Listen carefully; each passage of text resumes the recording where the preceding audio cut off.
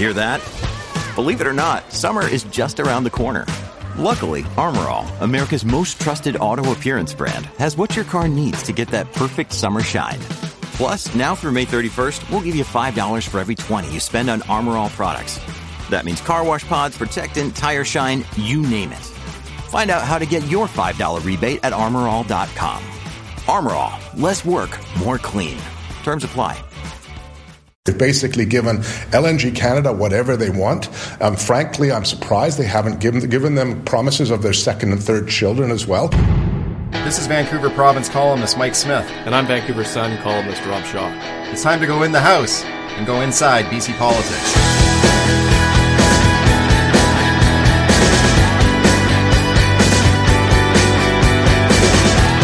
All right, welcome to another podcast. That is the voice of Green Party leader Andrew Weaver talking about this week's big tax announcement on liquefied natural gas from John Horgan's NDP government.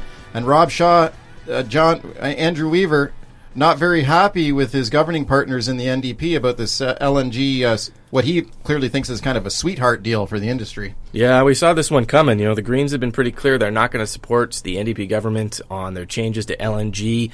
The legislation that was introduced by the NDP this week is going to repeal some of the Liberal government's LNG tax framework. There was a income tax for LNG companies that they were going to have to pay, which ironically the NDP voted in favor of when they were in opposition. That was part of their push-pull, belief on LNG. Like it, don't like it, criticize you, not going to criticize. It was a very complicated position. And Andrew Weaver, to his credit, he delivered a barn burner of a speech in the legislature this week, more than an hour long, in full flight, 110%, volume up to 11, Andrew Weaver, and he produced 20 pages of quotes from New Democrat MLAs when they were in opposition, dumping on LNG, dumping on the Liberal plan, calling it a sweetheart giveaway to multinational companies, saying the Liberals gave away the farm. And here's the NDP now, giving away two farms, because they've not only got rid of the Liberal tax plan, but they've put a sweeter tax plan in place with more deals, more giveaways, more foregone revenue than the Liberals ever dreamed of. And Weaver just hoisted them up in the House. It was quite a speech by the Green leader. It's classic kind of hypocritical flip-flop politics that we sometimes, quite often see in British Columbia. It's kind of the positions just flip back and forth and the party names change. And it all depends on who's in power. Like, if the Liberals are in power and they do something on LNG, the NDP are going to say it's terrible. But then when the NDP get into power and they're the ones who were lucky enough to get this big LNG Canada project across the finish line, suddenly now it's wonderful. And they are giving a sweeter deal to the industry than the Liberals. Maybe that's the most hypocritical part of it of all, because they said, like you said, the Liberals, they said, we're just giving away the moon and the stars and the sun to this industry, and these guys are giving all of that and plus all the dark matter in the universe too, So it is hypocritical. Weaver has at least been consistent on it, and I'm not surprised to see him kind of unloading on the NDP. He does have a lot of those smoking gun quotes from back in the day when the NDP were just fiercely critical of this industry when the Liberals were in power. And he was tough. He was really tough, though, on them. He was really calling them out. And at one point, he turned over to Lana Popham, who is the agriculture minister, right? Yep. And who was fiercely opposed to LNG in opposition. And he looked at her and said, "How do you sleep at night?" So he was pretty nasty sometimes. But you know what? That's just kind of politics. And this is a huge project, the LNG Canada project, right? Yeah, $40 billion. $40 billion. This is like the biggest project, not only in British Columbia history, but in Canadian history. And this thing is manna from heaven for Horgan. Here's a guy who is doing pretty well as premier right now. One of the vulnerabilities of the NDP historically has been, you guys are bad for the economy, and you're just going to put a chill over the investment climate in this province. Well, guess what? He just delivered the biggest project ever in the province in Canadian history. So that they're going to get repetitive strain injury from patting themselves in the back for it, but they're going to have to take their lumps for it too, because they certainly whistled a different tune in opposition. Yeah, Andrew Weaver just tore down Energy Minister Michelle Mungal, Yeah. Agriculture Minister Lana Popham, Environment Minister George Heyman, and even Premier John Horgan himself with some of these quotes, just exposing what he called, the NDP's confusing position on LNG, which is fair enough. Those of us who listen to the NDP in opposition, you could come away feeling like they didn't actually support LNG, and they're quick to say, no. We support it, just not the one Pacific Northwest LNG project, but the idea, maybe, but not giving it away, but only for a fair return. And Weaver pointed out that Christy Clark had all of these conditions on oil pipelines, the 5 great conditions. The NDP have 4 great conditions on LNG and natural gas. They're very similar. They don't have any metrics, the cleanest in the world and all of these type of things. It's basically the same thing from a different government, only in this case, the deal is sweeter. And one of the things that we saw in the legislation that we didn't know before was a 3% natural gas tax credit, which is going to be given by the New Democrats on top of all of the other things, including not having to pay sales tax up front. I think it's like a $600 million exemption that gets repaid over 20 years without interest.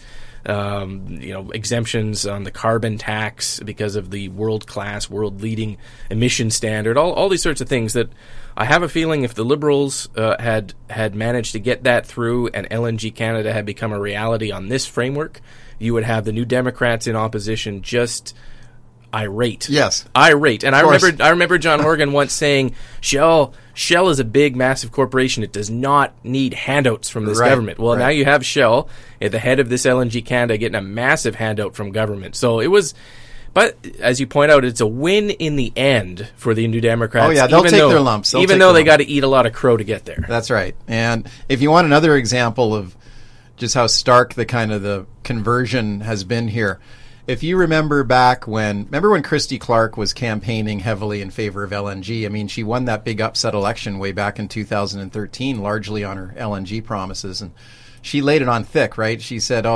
basically the streets are going to be paved with gold. And unfortunately for her and the Liberals, they weren't able to deliver any of these big projects while they were in power. And the NDP were just lucky to be there when one did get across the finish line.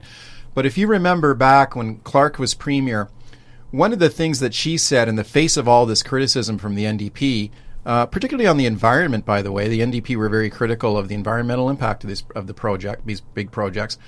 And she said, look, we're actually going to do the planet a favor by developing BC liquefied natural gas because we're going to sell it to China. And as a result, China will burn less coal, which is a dirtier fuel. I mean, you get about basically double the greenhouse gas emissions from coal per unit of energy than you do and get an LNG. So LNG is cleaner burning fuel. So her point was they'll burn less coal. We'll sell them our LNG. This is actually good for the planet. We're actually helping to save the environment. And the NDP were absolutely merciless going after her on that, saying this is ridiculous. She doesn't know what she's talking about. Michelle Mungal, I remember, was fiercely critical of her on that. George Heyman, the environment minister now, just ripping her apart for this, saying it's still a dirty fossil fuel. Well, now the shoe's on the other foot, and the NDP are the ones delivering this big project, and they're making the exact same argument. Now they're saying, this is great. We're going to sell this stuff to China, and it's going to help the planet. So there's no shame in this kind of stuff when it comes to these sort of reversible talking points.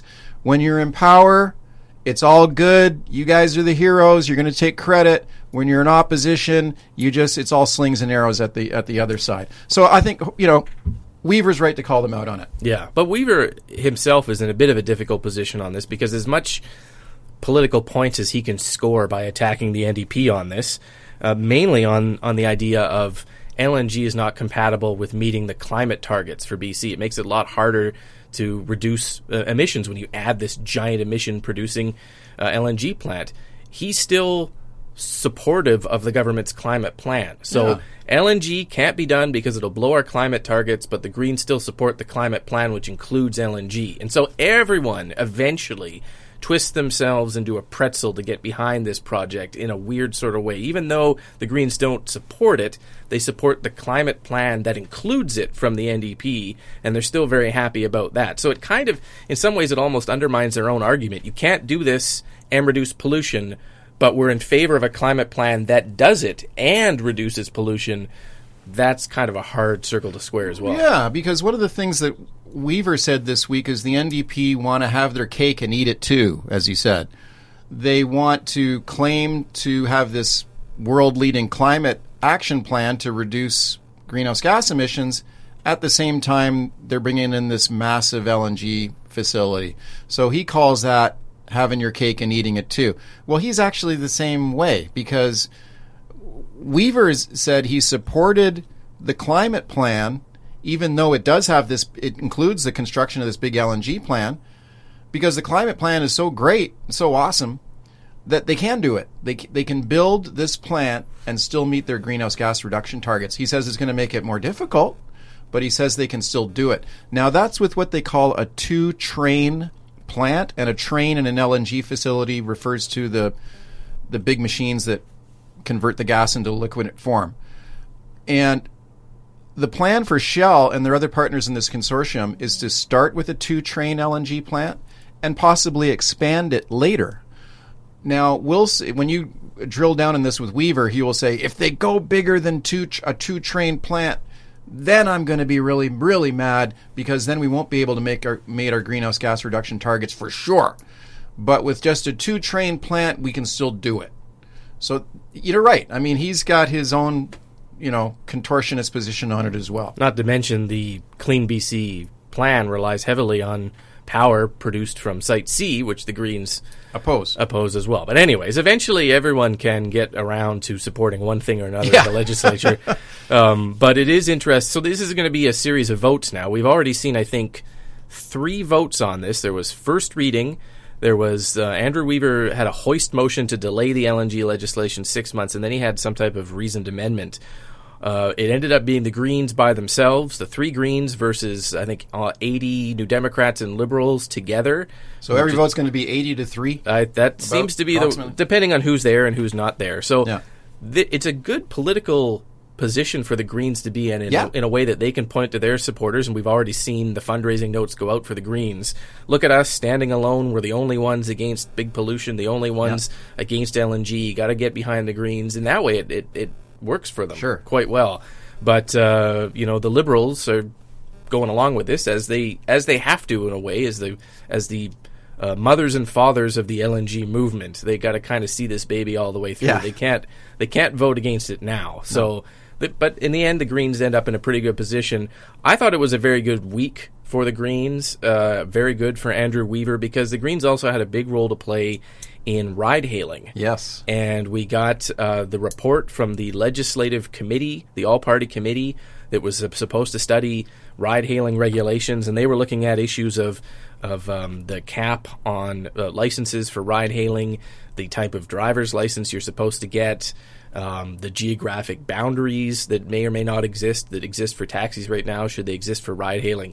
And they issued their report to the legislature. I had to laugh in advance of this report, Smitty, because it reminds me of the old Peanuts trick where Lucy puts the football out for Charlie Brown, and Charlie Brown goes to kick it, and she pulls it away at the last minute. This is a committee on ride-hailing that's already produced one report that the government took a look at and said, yeah, that's great, thanks for coming out, we'll validate your parking, get lost.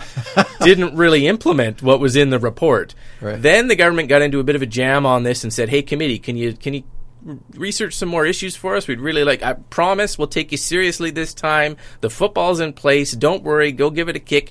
And the committee goes out and they produce this report.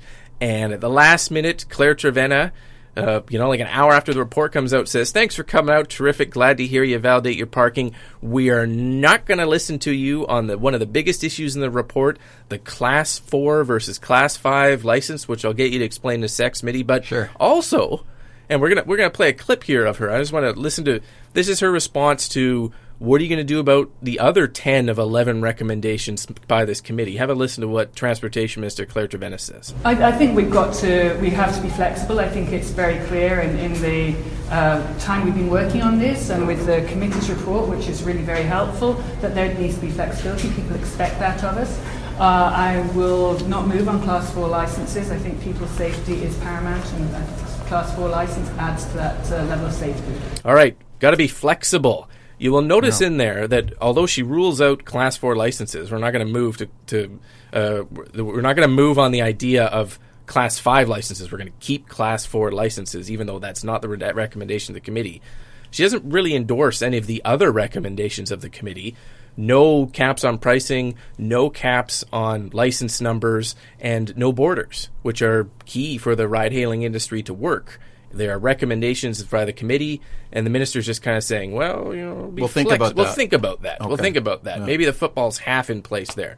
What did you make of all of this, Smitty? Well, this has been going on for so long. I mean, we've been talking about this ride-sharing stuff for 7 years in British Columbia. We still have the ignominious distinction of being Vancouver is the largest city in North America, still doesn't have these services.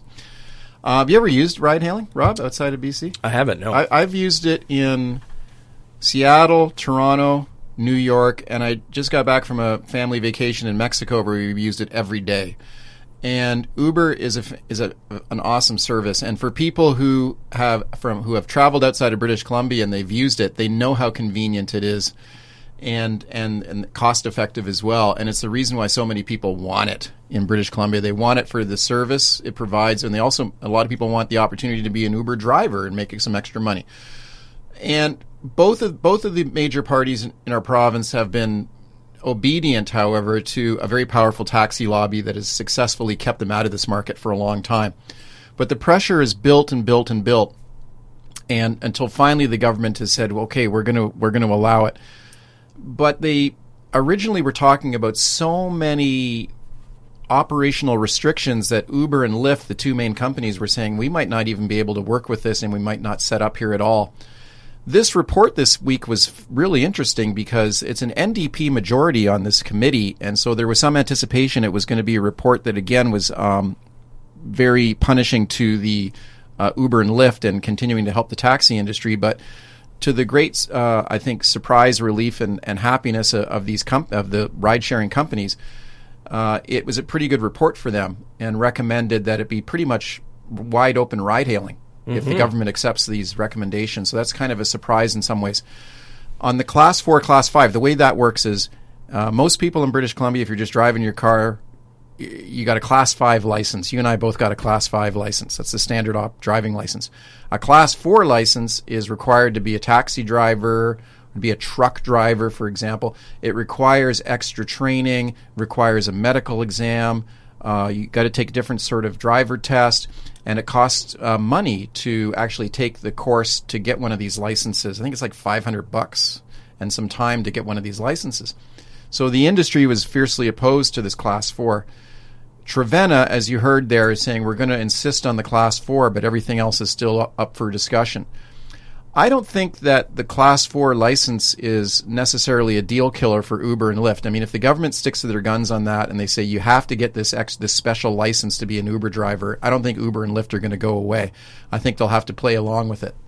And I think it will actually still, my personal thought on it is I think it'll still be a successful ride-hailing system, even if you do require this special license, because I think there's enough people out there who want to drive for these companies that they'll make the effort to go and get this special license. The real question is the caps and the operational boundaries and whether the government goes with that. When are we going to find out about that, I guess, in the weeks ahead here? Well, it looks like we're going to get what is essentially the rules in a cabinet order, a regulation, by the summer, and then we will have theoretically, the market open by September, the minister has said, for ride-hailing companies to apply. Somewhere along the line, ICBC has to develop an insurance product, which is probably going to be some type of per-kilometer insurance, which is what the industry wants. I agree with you. I think that if Class 4 license versus Class 5 license is the last sticking point, you would see Uber and Lyft come into BC. But yeah, it's hard to tell from the Transportation Minister's response whether she actually believes the committee on the caps, the boundaries, the prices. Those are the key issues. And I, once again, am left to wonder, what the heck is Claire Trevenna doing on this file? I mean, this is the, third round of consultations? We had consultations. We had a HERA report on taxis. And the HERA consulting group was making recommendations to the ride-hailing committee that the government's ignoring as well. So we've had two committees. We've had almost 20 months of this thing.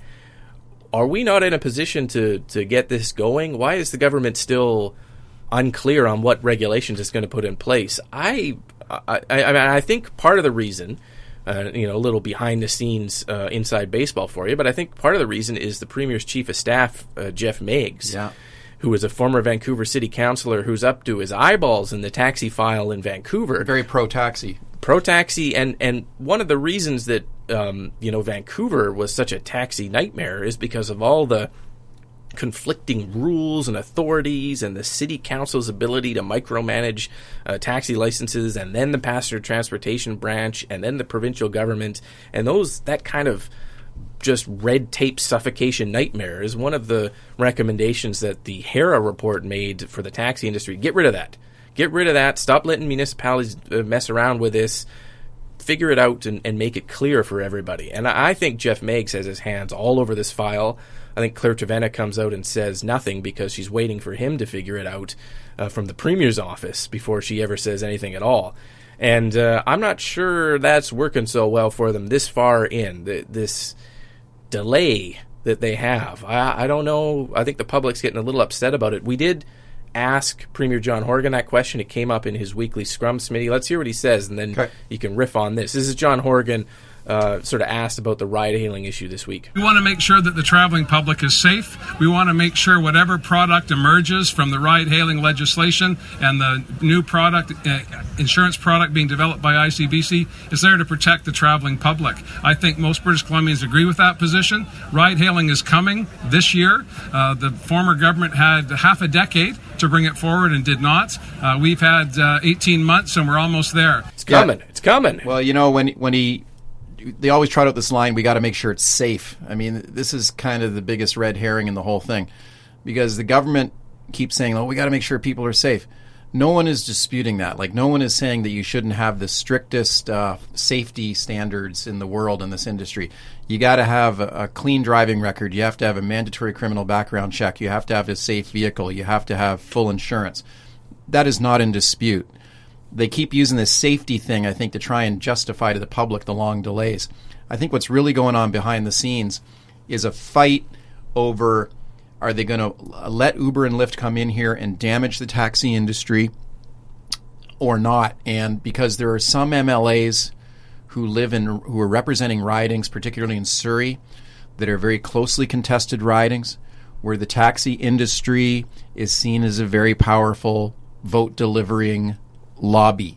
And I'm talking about guys like Jagrup Brar and other MLAs who are really kind of hanging by. Harry Baines is another good example.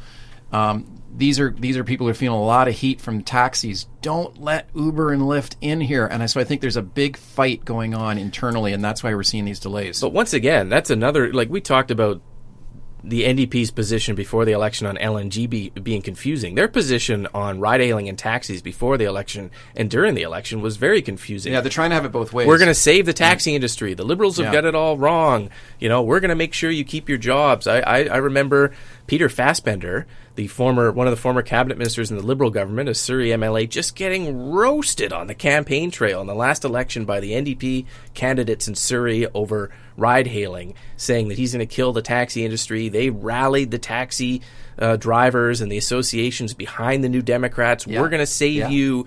So you're right. They're in a same problem they are in LNG, and that they wanted to please everyone in the opposition, and now they have to roll back on it in government, and it's a very difficult bit of crow for them to eat, and it's going to cost them votes. That being said, the government's clearly come up with this head start for the taxi industry through what is being called Cater, which is this ride-hailing, light-esque, almost version of ride-hailing specifically for Vancouver taxis. And they've given the Vancouver Taxi Association a bunch of licenses for new taxis, which the taxi associations then turned around and given those to Cater, and they're operating a fake ride-hailing service that's about to start in Vancouver using taxi licenses. And the hope, I think, is, and the government's hope is as well, is if the taxi industry can get a 6-month head start on Uber and Lyft with a fake version of ride-hailing, that maybe they become the dominant force in BC, and the taxi drivers still have jobs in ride-hailing, and taxis still become status quo. I think there's that's like creating your own bulletin board system and hoping that Facebook doesn't come in and just wipe you off the face of the earth. I think there's zero hope that Cater will be the dominant ride-hailing force in British Columbia, but the NDP government's kind of tried to split that hair and give the taxi industry that out with that head start right now. Yeah, I mean, I think that was the plan, was to let this Cater app get up and running, which the profits flow to the taxi companies for this app, and call that Made in BC ride-hailing, and then declare victory. We've delivered ride-hailing for you. It's called Cater. And that Uber and Lyft would be faced with these operational restrictions, like these caps on the number of drivers and these operational boundaries, and the government setting their prices, and Uber and Lyft would throw their hands up and say, we're out of here because we can't work this way. And that would be the ideal situation. So that was the plan. And then the NDP declares victory. You've got your ride sharing. It's not our fault. Uber and Lyft don't want to operate here. And then the taxi industry continues to rule. That's the plan. I don't think it's going to work, though, and I think you're sort of seeing that foreshadowed in this report this week, because there's so much pressure on the government to finally deliver these services that are available everywhere else around the world, you know?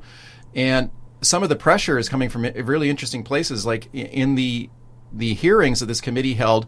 They heard from TransLink, who their president testified you should allow ride-hailing because we think it'll be good for mobility.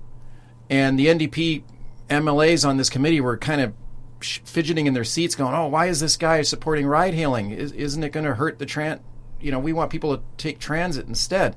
And the TransLink president just said, look, this is the modern world. We got to get with this. The Vancouver Police Department testified and said, this is a public safety issue. We don't want people driving drunk. We want them to get home safely. You've got to deliver these services. The Competition Bureau of Canada came in and said, very powerful federal agency, said, you can't bring in these operational caps and these restrictions. You've got to open this up and allow competition, free market competition to deliver quality services to the public. So a lot of pressure building from a lot of different sources on the government to allow these services to finally operate in BC, and I think you're starting to see the kind of the cookie crumble here, and that they're going to have to allow it. That's my kind of read on it right now. I think you're right. And also, to go back to our original point about the Greens, there's a Green presence on this committee, and I think without the Greens, you could have had the NDP dominate this committee and basically turn out a hollow, useless report that Claire Trevena could have then said, hey, look, everyone agrees with me, and we don't have to do any of this stuff. But the Greens tilted the balance on this, and and that's why on the Class 4 versus Class 5 issue, the report comes out and says a majority of MLAs on the committee recommended that you go the route of Class 5 licenses and not Class 4. And that's because the Greens and the Liberals are sitting there together, and they're able to make that argument and make that point over top of the New Democrat MLAs who are trying to run flack for their own transportation minister and Premier's chief of staff and give them what they want. So without the Greens, I think, on this committee, the Liberals would have been in a much tougher position. A lot of people don't have a lot of time for their opinions on a lot of things at the legislature right now. But with the Green support, you get a report that comes out that pretty much matches what most of the people in testifying in the industry wanted here. So another big, I don't want to say a win for the Greens, but another big reminder that their presence does actually change a lot here in the legislature. On that file, I think it has. The other issue that's coming up, which will be big in play next week, is going to be changes to the auto insurance system in British Columbia. Smitty, we've been talking about this for months now, the dumpster fire of financial losses at ICBC, as Attorney General David Eby puts it, losing, I think they're on track to lose almost, $2-3 billion in the last year and this year, added up together. There's tons of pressure on ICBC. So one of the big changes that starts on Monday, April the 1st, is a cap on pain and suffering claims for minor injury crashes of $5,500. So if you're in a minor injury crash, so that's like a sprain or whiplash or even controversially a concussion, but injuries that fall short of a broken bone or a major trauma, You don't go to court automatically anymore to get a settlement. You have a cap of $5,500, and you're going to try and negotiate with ICBC, or you're going to go through this new civil resolution tribunal to try and resolve a settlement and go that way first.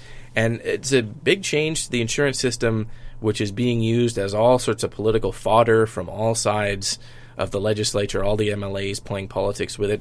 Let's hear what Liberal leader Andrew Wilkinson has to say on this and kind of the larger issue of changes to the auto insurance sector in BC. Under John Horgan and the NDP, life is getting to be more and more expensive. This is an ICBC invoice for $8,040, which is after a young person had a single accident and their bill went up from $3,700 to $8,000. We can't carry on like this. Let's get choice in auto insurance. Let's give consumers and drivers the chance to pick the coverage they want so that they don't get a bill for $8,000. It's time for a change. All right, Smitty, so you wrote about this week, this example of some type of driver the Liberals are raising the case of. What did you make of what Andrew Wilkinson had to say there? This has got a lot of traction for Wilkinson on social media, kind of good and bad. A lot of people supporting him and others kind of mocking him for citing this example. Now, he says that ICBC is broken and essentially we should be looking at private insurance, so which is an interesting issue that it could be big in the next election. And so what he said was, he held up an ICBC invoice, and he said, this is a bill from ICBC for a young driver who got into a single accident and got a premium bill, renewal bill from ICBC for $8,040 for 1 year's insurance. Can you imagine getting your ICBC renewal bill in the mail and seeing $8,000 at the bottom of the page? So he is saying, this is why the system's broken and we got to have more options, i.e. private insurance. Now, here's the thing about this. I kind of dug into this week. I wanted to find out more about this person who got the $8,000 ICBC bill. The Liberals released the bill and blacked out the driver's name. The Liberals told me that this driver has been in contact with them about this, but she does not want to be interviewed by the media. She does not want to be identified. But they did provide a little bit more information. So they say this is a woman in her late 20s. She lives in Vancouver. She drives a Volkswagen Tiguan. Whoa. Yeah. So, I mean, kind of a nice car. I think they go around $40,000 new. Not exactly a hot rod racer, though. But yes, the thing. Like, it's a nice car. But it's not a James Bond class kind of Maserati or whatever, right? Like, 'cause when you hear $8,000, the first thing I think of is a street racer racking up his Lamborghini or something in a street race. Yeah, charge him $8,000 or probably a lot more for insurance.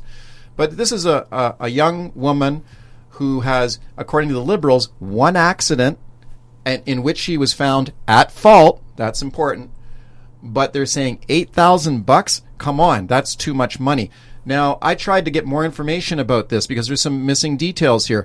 Well, tell me exactly what happened in this accident. Well, the Liberals are saying it was a slow-speed accident. She rear-ended another car in a slow-speed fender bender at an intersection. Okay.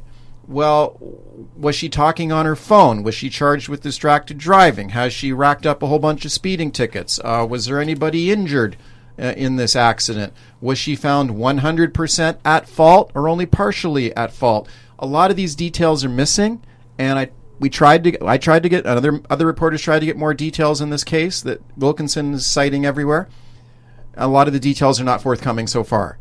But when you talk to Wilkinson about it, he says, I don't know all the details myself.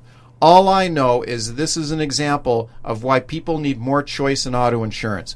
Maybe if this person got an ICBC bill for $8,000, why shouldn't she be allowed to phone up a private auto insurance company and get a competing quote? So that's what he's saying. So this is interesting, isn't it? Because now the Liberals are sort of toying with the idea of private auto insurance. And do you see that as a big issue in BC? I think it could be. Well, first off, I agree with you. It's pretty tough to make anything out of this example without the details. I have a hard... And the real problem and the Liberals will gloss over this in their example, is that we haven't changed the insurance system yet. The changes haven't come into effect, and just because the cap starts on Monday, the rate review changes and how you're a risky driver and how your premium's calculated, those don't start until September. So this bill would have existed under the previous liberal government as well. It's not like... It would have been $8,000 even when the Liberals were in It's not like David Eby cocked this scheme up and it's suddenly, Anyways, that aside, there's clearly a movement going on to push for private insurance in British Columbia. And we saw the other week the Private Insurance Bureau, the lobby group for private insurance companies, produced a report comparing BC drivers to Alberta driver rates and saying if you were a driver of a certain car in the Lower Mainland and you were to insure that same car with the same driving record in Calgary, for example, you get a much better rate because in Alberta you have private companies competing, and in British Columbia you have ICBC with the monopoly on basic insurance. Right. That also sounds great, and the Liberals are clearly behind that idea, but the more you look at Alberta's situation, they also have a cap on minor injury claims. Yes. Very similar to BC's. They're in a mess in Alberta, and their problem in Alberta is that the private insurance companies are facing the same pressures ICBC is on crash rates and the cost of repairing these technologically advanced cars that we have nowadays, and because they don't have a public auto insurer, the private companies are trying to find ways to give the boot to high-risk drivers. So they're mandated to give them some insurance, but every way they can figure out not to insure someone for anything they have any discretion over, including whether you pay your premium up front or you get to have payment options every month, they find ways to do that. So you have a whole whack of people, up to 40% of the Alberta driving population right now, according to some estimates, stuck trying to get insurance and getting massive bills and all sorts of nickel and diming going on. And David Eby is saying, look, is that what we want? Do we want Alberta's model? How dare the private insurance lobby, which is pushing the Alberta government to raise their annual cap on rates, because Alberta has a cap on rates. They're fighting to get higher insurance premiums in Alberta, and then they turn around and compare BC's model, and they say, no, it's still cheaper in Calgary, even though in Calgary they're claiming it's a crisis.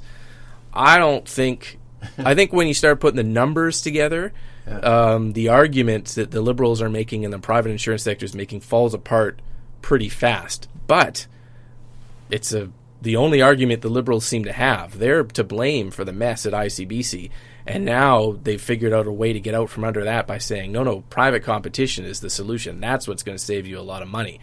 I still don't understand, Smitty, and tell me if you figured this out, what exactly Andrew Wilkinson is calling for in his comments. He's talking about a review. He's talking about competition. But when you ask him, does that mean getting rid of ICBC's monopoly? He says, well, no, we're just talking about reviewing and competition. We're just spitballing here. I don't. If you were to ask me to write down the Liberal position on ICBC in one sentence, I wouldn't be able to do it because I don't actually know what they're saying on it, which is, I guess, the genius of their position. Well, one of the quick talking points and comebacks that a guy like David Eby has on this is that the Liberals had 16 years in power to bring in private auto insurance if they wanted to, and of course they didn't do it. No. I remember Gordon Campbell, when he was premier, took a deep dive into private auto insurance and decided not to go there. It was just too fraught with peril. So this kind of a third rail of BC politics has been private auto insurance for a long time, and there's a reason the Liberals didn't go there when they were in power. But I think a guy like Wilkinson now, and he's probably got some advisors talking in his ear as well, saying this is potentially a good issue for us as a wedge issue that's going to clearly differentiate us from John Horgan and the NDP. If we can convince British Columbians that if we can allow private insurance to sell basic auto insurance in this province and give people a choice, that it's going to be good for you and that you actually might save money on your auto insurance. So this is, I think they're certainly test driving these talking points out right now, and it could emerge as, I think, a key election issue. And Wilkinson needs an issue right now because, Wilkinson's been kind of stumbling and bumbling a bit over the last couple of weeks that we've talked about before. We had the wacky renters, right, where you had the line about, isn't renting wacky part of life that he got roasted for and had to apologize over that. He had a very stumbling position for a couple of days on interest-free student loans, stumbling all over that. He gave a speech at, was it the West Vancouver Yacht Club? Right? Like, talk about bad optics, giving speeches at the Yacht Club. So this is a guy who's having problems, and he's looking somewhere to get a good issue and good traction to get the public behind him. And I think they're looking at this thing and looking at auto insurance and thinking maybe this is the one. There's been some opinion polling done on this now, albeit commissioned by the Insurance Bureau of Canada, which represents the private insurance companies in the country. But there was one poll in particular that said that 80% of British Columbians said they want more choice in auto insurance, i.e. private insurance. I think the Liberals are looking at those numbers and thinking, like, maybe this is an issue we can spin into a positive one. But you're right about the policy position on it. It is unclear about precisely what the deliverable would be on it. It's a good move for the Liberals now because they're testing it out. It begins a discussion that's really going to take off in September. Yeah. You know, the caps on accidents are one thing, and I think that will affect a certain number of people who get in an accident starting April 1st. But in September, ICBC changes the way it determines your risk and your rates and your insurance premiums. That is going to tick off almost everybody in the province. Little things like how often do you get that quote-unquote free crash where you have a crash and it doesn't jack your rates up through the roof. That's changing. You know, whether you want to put your teenage kids on the family vehicle to have them learn to drive, your insurance is going to go through the roof because that teenage kid is now deemed a risk. Risky, yeah. And your insurance rates go through the roof. Yep. There is going to be a huge moment of sober thought by the electorate and possible backlash in September when the new rate premiums come in and your rates go up. And despite the NDP telling you that actually you're going to save money on rates are also increasing by 6.5%. So you're not really going to save anything, even if you're saving money on the new rate premiums. You're still going to pay more. You're still going to pay more. You're still going to pay less more. And so for the Liberals to set out less more. For the Liberals to set out this path right now of discontent, I think it'll really take off in the fall, and maybe they do pave the way for an actual issue. And those issues are going to land on David Eby's head. He's the architect of the new rate review. No more blaming the Liberals when your premiums go up after September. That's the NDP's premium policy. And so I guess the Liberals see in that something they can make out of it. They do. Will it make for better rates for you in the long term? Probably not. But it's great political fodder. And you're going to be angry at ICBC, and so you're going to believe that it would be better if I could just have 5 insurance companies competing for my business. But the thing you're not going to realize is you are more risky as a driver than you believe you are. Yeah. And once the public gets a view of how risky they actually are under these new guidelines, I think people stop and go, uh-oh. Yeah. I didn't realize that my one at-fault crash 8 years ago is still going to count against me. Well, it is, and in a private insurance world, it's going to count even more. So those are big issues we're going to be talking about in the weeks and months ahead. One of the examples, Smitty, you and I have been talking about on issues that have been great for the NDP politically for a long time now, 18, 20 months, that are going to turn on them at the midway point of their mandate. ICBC is an example of that. Because the dumpster fire, because, Eby's gotten good reviews, I think, on his handling of the dumpster fire. Look at the amount of money ICBC is losing right now. They're losing $3 million a day. And they blame it on the Liberals. This is mismanagement by the Liberals. And that was a pretty convincing argument he had there. But as time goes by, and these guys have been in power for a year and a half, we're getting close, getting on to 2 years, the public is going to start saying, well, what have you done for me lately? And maybe this mess is partly you're to blame too. So I think the Liberals are looking at that and thinking maybe this is a political opportunity here for us. I looked at a poll the other day. This is the one that showed 80% support for private auto insurance options in British Columbia. That was a poll that was done by Maple Leaf Strategies, was the name of the polling company, which I was unfamiliar with, so I did a little digging on them. One of their partners is a guy named Dimitri Pantazopoulos, who is a key Liberal strategist who was very close to Christy Clark and was a bit of a Liberal mastermind for a long time for the BC Liberals. So I think that, I thought it was an interesting name to see in that poll. I think a guy like Wilkinson is doing a deep dive in these polling numbers. And that poll, by the way, said that it broke down support for public auto or private auto insurance by party preference. And it said if you were a Liberal supporter, you were a big supporter of a private option for insurance. Green Party supporter was also good, but also NDP voters. It was something like 70 79, if I recall correctly, maybe 75% or 74%, mid-70s, I think, of NDP voters like the idea of private auto insurance option. So I think Wilkinson and the Liberals are looking at this saying, if we can flip some votes, if we can get some people to vote for us on this, this is good for us, and maybe it's going to help us get back into power. Yeah, we'll be watching that issue very carefully in the weeks and months ahead. Make sure you subscribe to the podcast on Apple Podcasts. There's also RSS feeds online that for your other podcast players.